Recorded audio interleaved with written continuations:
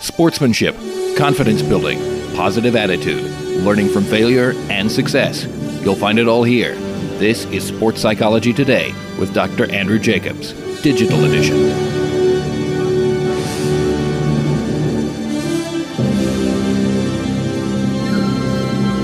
Welcome to the exclusive digital edition of Sports Psychology Today. I am sports psychologist Dr. Andrew Jacobs, and you can hear this and all of our other podcasts on winnersunlimited.com.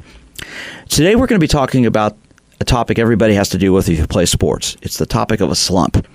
Why do negative performances happen? There are all kinds of reasons why they can happen. Expectations from others, internal demands we place on ourselves. It doesn't matter what the sport, how often you play, what level you play. You're going to have a day where you don't do very well. And consequently, when you don't play well, you can get frustrated.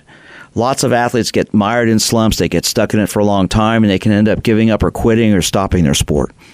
So we're going to discuss this topic today in length. We're going to find out why they happen and talk about some of the ways you can handle it. And now we're going to be talking with Dr. Angel Brutus. She's a clinical and sports performance consultant down in the Atlanta, Georgia area. And as you know, as we've been discussing, the topic of slumps happens at all levels of life and sports.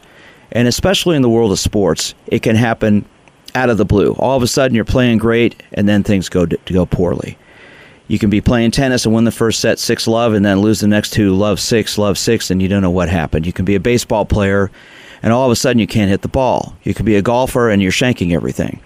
So slumps happen for all kinds of reasons. So we're going to explore really what a slump is, why it happens, and how to solve it this morning. So, Dr. Brutus, first of all, thank you so much for joining me. I appreciate you taking the time to talk with us this morning. Well, thank you for having me. It's my honor. You know, I've been working as a sports psychologist in the Kansas City area for 36 years, and this is a topic that comes into my office all the time. I've addressed it with Olympic athletes, professional athletes, collegiate athletes, high school athletes, youth sport athletes. It happens to everybody. And it doesn't matter what the sport, it doesn't matter what the sex, it happens to everybody, men, women, girls, boys. Why do you think slumps happen, Dr. Brutus? Well, to be honest with you, I think, slump in terms of the terminology, one of the things that I tend to do with my athletes a lot is to not even use that term. Because when you think about it, a slump occurs, it's a natural occurrence when you deal with performance in any aspect, whether it's in sport or other aspects or domains for performance. And so I think because it's natural, it gives an opportunity to really provide feedback for areas that may need improvement. It depends on how you approach it going forward in terms of, you can have a stellar performance in one moment, like you mentioned earlier in tennis, where you could be up a set and then the next couple of sets is, downhill from there. And so if we embrace the idea that it is a natural occurring thing that's bound to happen in a sport, then it can help us kind of bounce back from it quicker. I couldn't agree with you more. In our book that I co-wrote with Royals Hall of Famer Jeff Montgomery and Olympic swim coach Pete Malone called Just Let 'Em Play, Guiding Parents, Coaches, and Athletes Through Youth Sports, our third chapter is called Embracing Failure Can Lead to Fun. And I try to encourage everyone who participates in sports, and I've dealt with this forever in my career here on the radio as well as in my practice. You're going to fail. You're going to screw up. You're going to have a down day. It's part of the competition. It's part of the environment. It's part of life. So rather than looking at it as such a negative thing and getting caught up with it, I try to help people understand why it's happening. And I think if you take a better understanding and an acceptance that you're going to screw up and fail, then I think you don't get mired down in that. Do you agree with that? I definitely agree with that. And then also it also depends on, how well you know yourself. And so if you're able to really observe what your performance patterns may be, then there's actually an opportunity to maybe anticipate a little bit more of what where you are in your process. And so if you notice, a player might have on-fire game, and you notice that that's pretty typical depending on, where they are in their process. And then the next thing you know, a couple of games later, they have this, shooting slump, say in basketball. If you are able to really start to observe any potential for patterns, then you're able to better kind of prepare and really know what to expect. I think that's where it starts, that where it starts is at the youth sport level, when young athletes get involved in sports and they start to learn fundamentals and skills.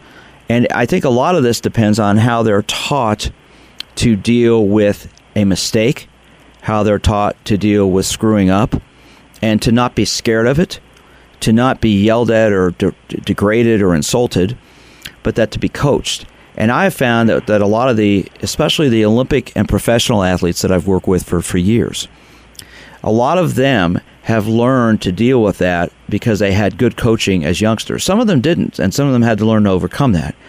But a lot of them had good coaching as youngsters where they weren't insulted and degraded. And then what was interesting is, but inevitably, and I think let me get your opinion on this, inevitably, though, they're going to encounter a coach along the way, along their journey, who's going to be really negative, who's going to be condescending. And they have to have a strategy to deal with that. Otherwise, they can fall into that negativity pattern. Don't you agree? I absolutely agree, definitely. And so the early sporting experience definitely influenced the way, as athletes begin to, matriculate and grow and pursue their sport, beyond their years.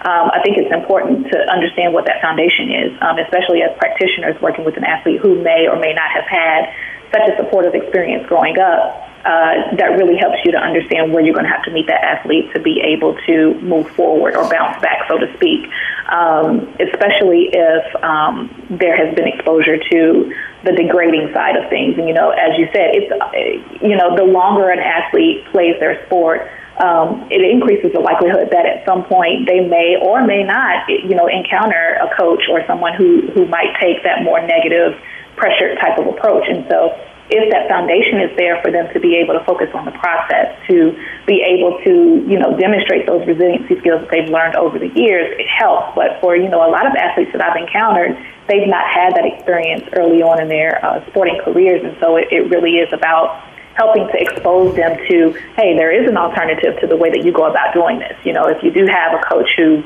extremely hard on you, very negative on you, I know that your critical self is also at play as well. So, at some point there has to be some supportive voice that's in there. And so, really being able to filter through those messages that are being received.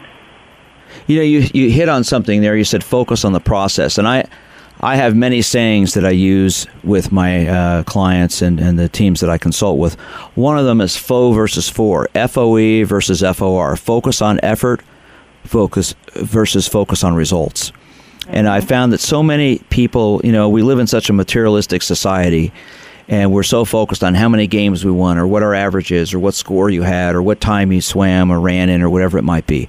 There's so much emphasis on the result. But what I found is if we can spend more time focusing on the effort and the process, as you said, it's going to give you a greater opportunity and a greater chance for success.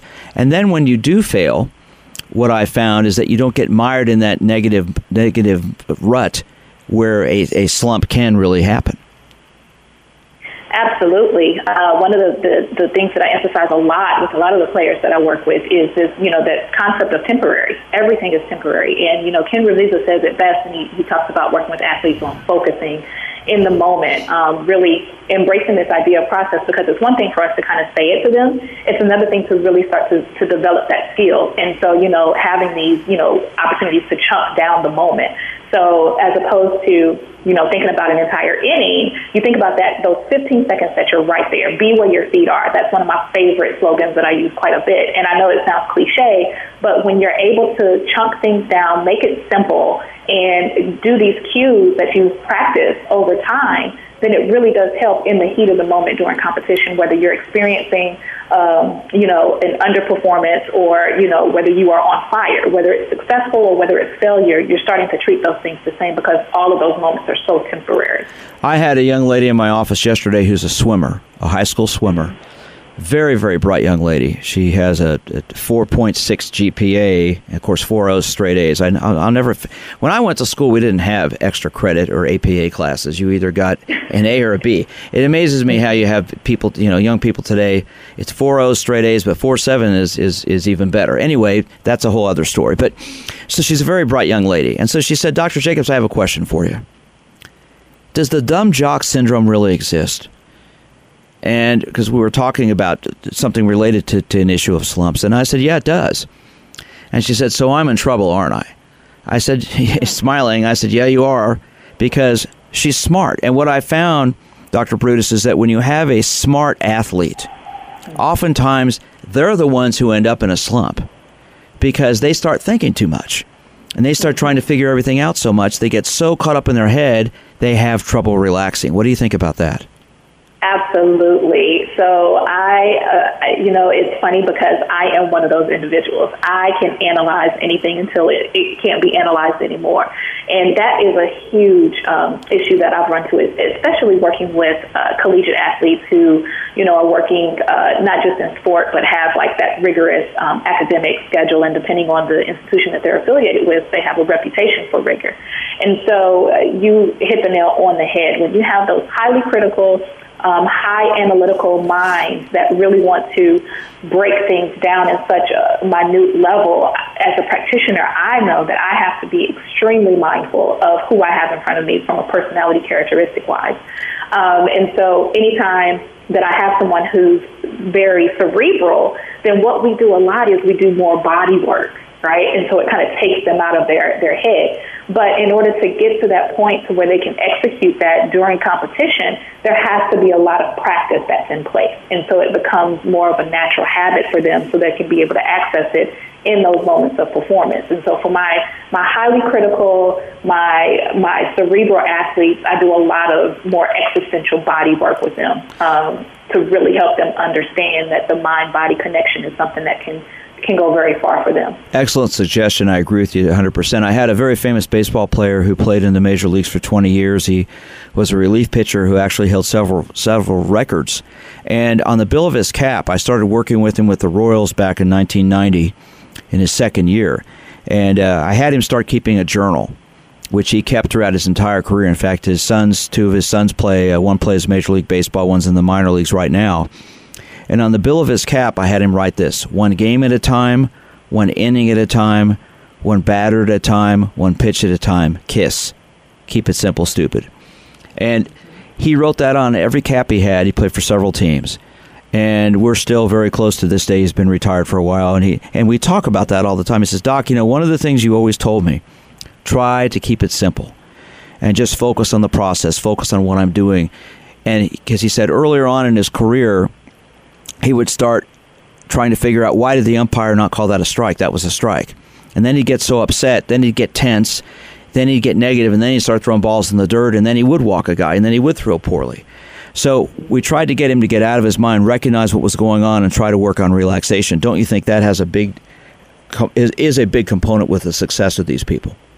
I do. And, the concept of being able to psych someone up and psych someone down, it really depends on their baseline, right?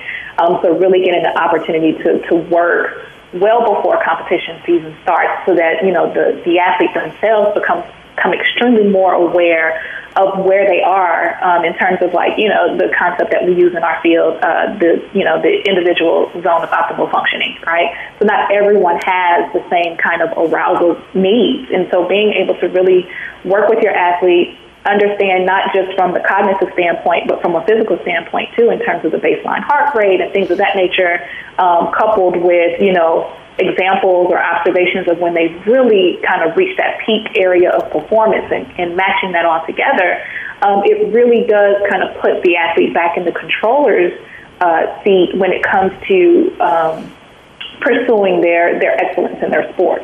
And so, the relaxation piece really depends on where their baseline is. I've worked with an athlete who had a propensity for extreme anxiousness, right? And then I've also worked with another athlete who would be yawning like right before a game. And so it really just depends on, where their makeup is physiologically to be able to really identify where to start with them and how that matches up or couples with their best performance opportunities.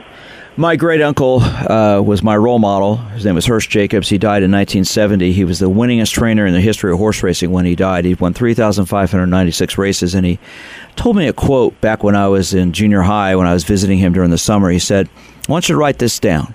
I want you to use this. The quote is, sports is the greatest theater in the world. Everyone knows their part, but no one knows what will happen. And that's sort of been my mantra throughout my 36-year career. Because, Dr. Brutus, you can go out there and be the best prepared and the best focused and the best motivated, but you still don't know what you're going to encounter. And that negativity is probably going to happen at some point throughout a game. So if you would, give us an example of an athlete you've worked with who's come in to talk to you, when they've been in that negative mode and that slump per se, and how do you try to get them out of it? You could give us a specific example for us. A really quick example would be working with an individual who is, the sport of basketball, who definitely is highly identified as a shooter, right? And working with shooters, it's funny because a lot of them say the same thing, which is, I'm way more than that, right?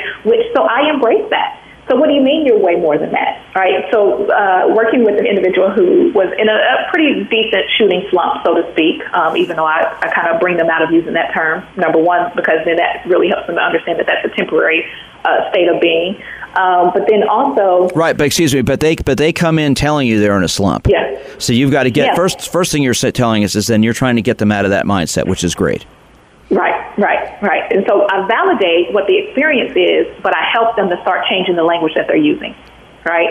And then we break it down and look at, okay, so for this particular part of the period, this is what happened. However, how did you compensate for that? And then they started to discuss how they, because they knew their shots weren't falling quite well, they started relying more and being more aggressive on defense, or being more aggressive in trying to get the rebound, or being able to look further down the floor and see how they could get other teammates involved, right? And so basically what we did was we identified this idea of, this individual, number one, did not want to be labeled only as a shooter.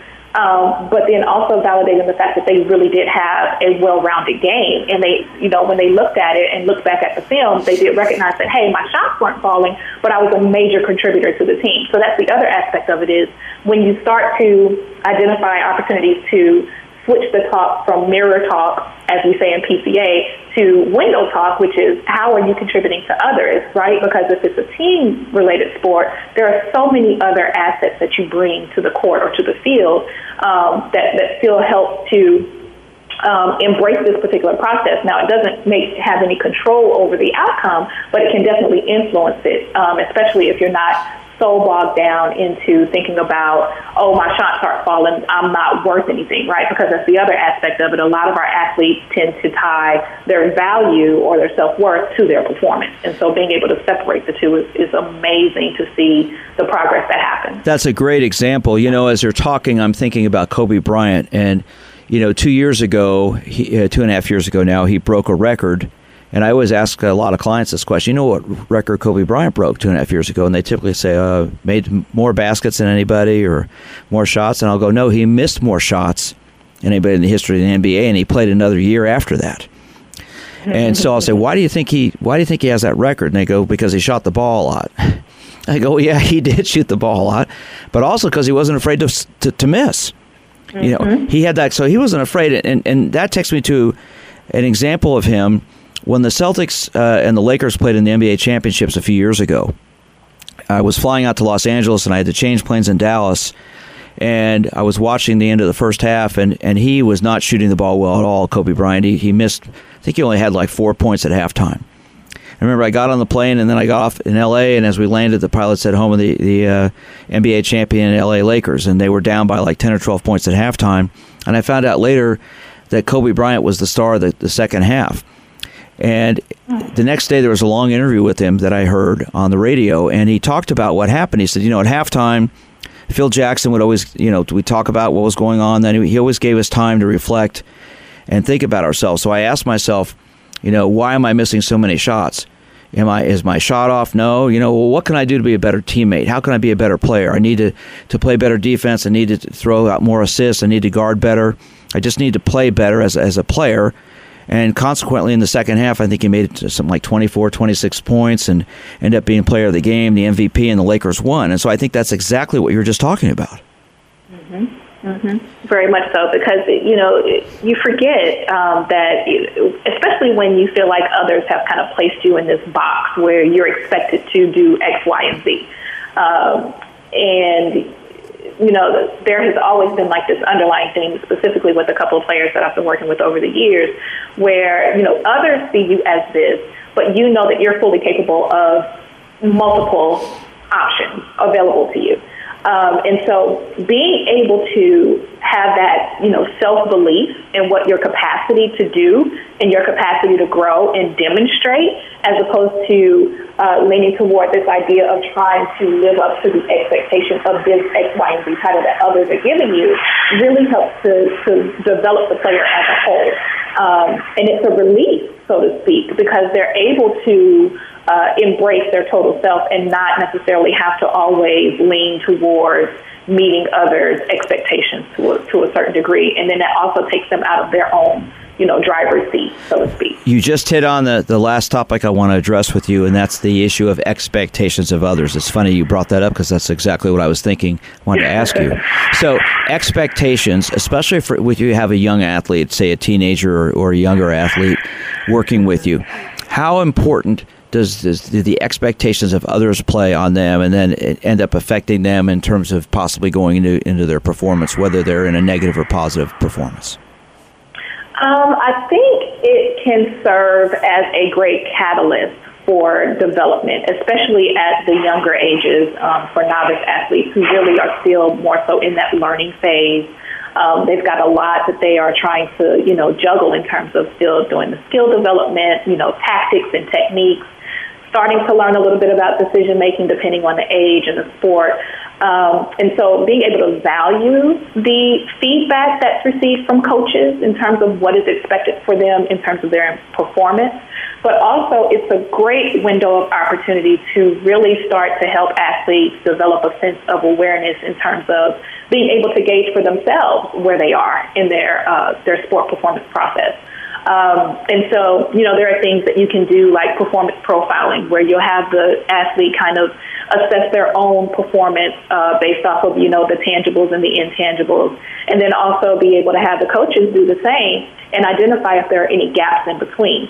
And what that does is it does a couple of things. It really helps the athlete to see where they are compared to where their coaches think they are.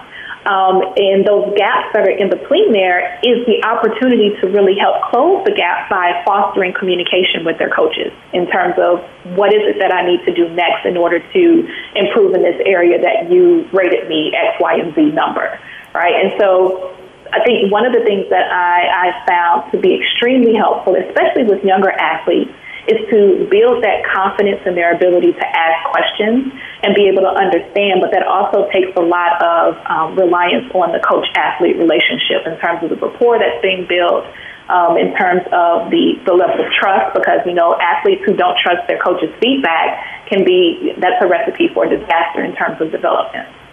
I don't think you could have hit it any more on the head than that. That's great input and great communication that you're sharing with us today about really how this works. And, in the end, we all want to play sports to have fun, especially at the youth sports level. And winning, to me, is something that comes into play as kids get older. It's become more and more of a problem for younger athletes because parents and coaches are so caught up with results. But as you shared earlier in our interview, if you focus on the process, focus on the enjoyment of what you're doing, you're going to have a better opportunity to succeed in the end. And I think that's the message that I'm picking up from you. And that's going to help people maybe even not just get out of a slump, but prevent one from happening. Mm-hmm.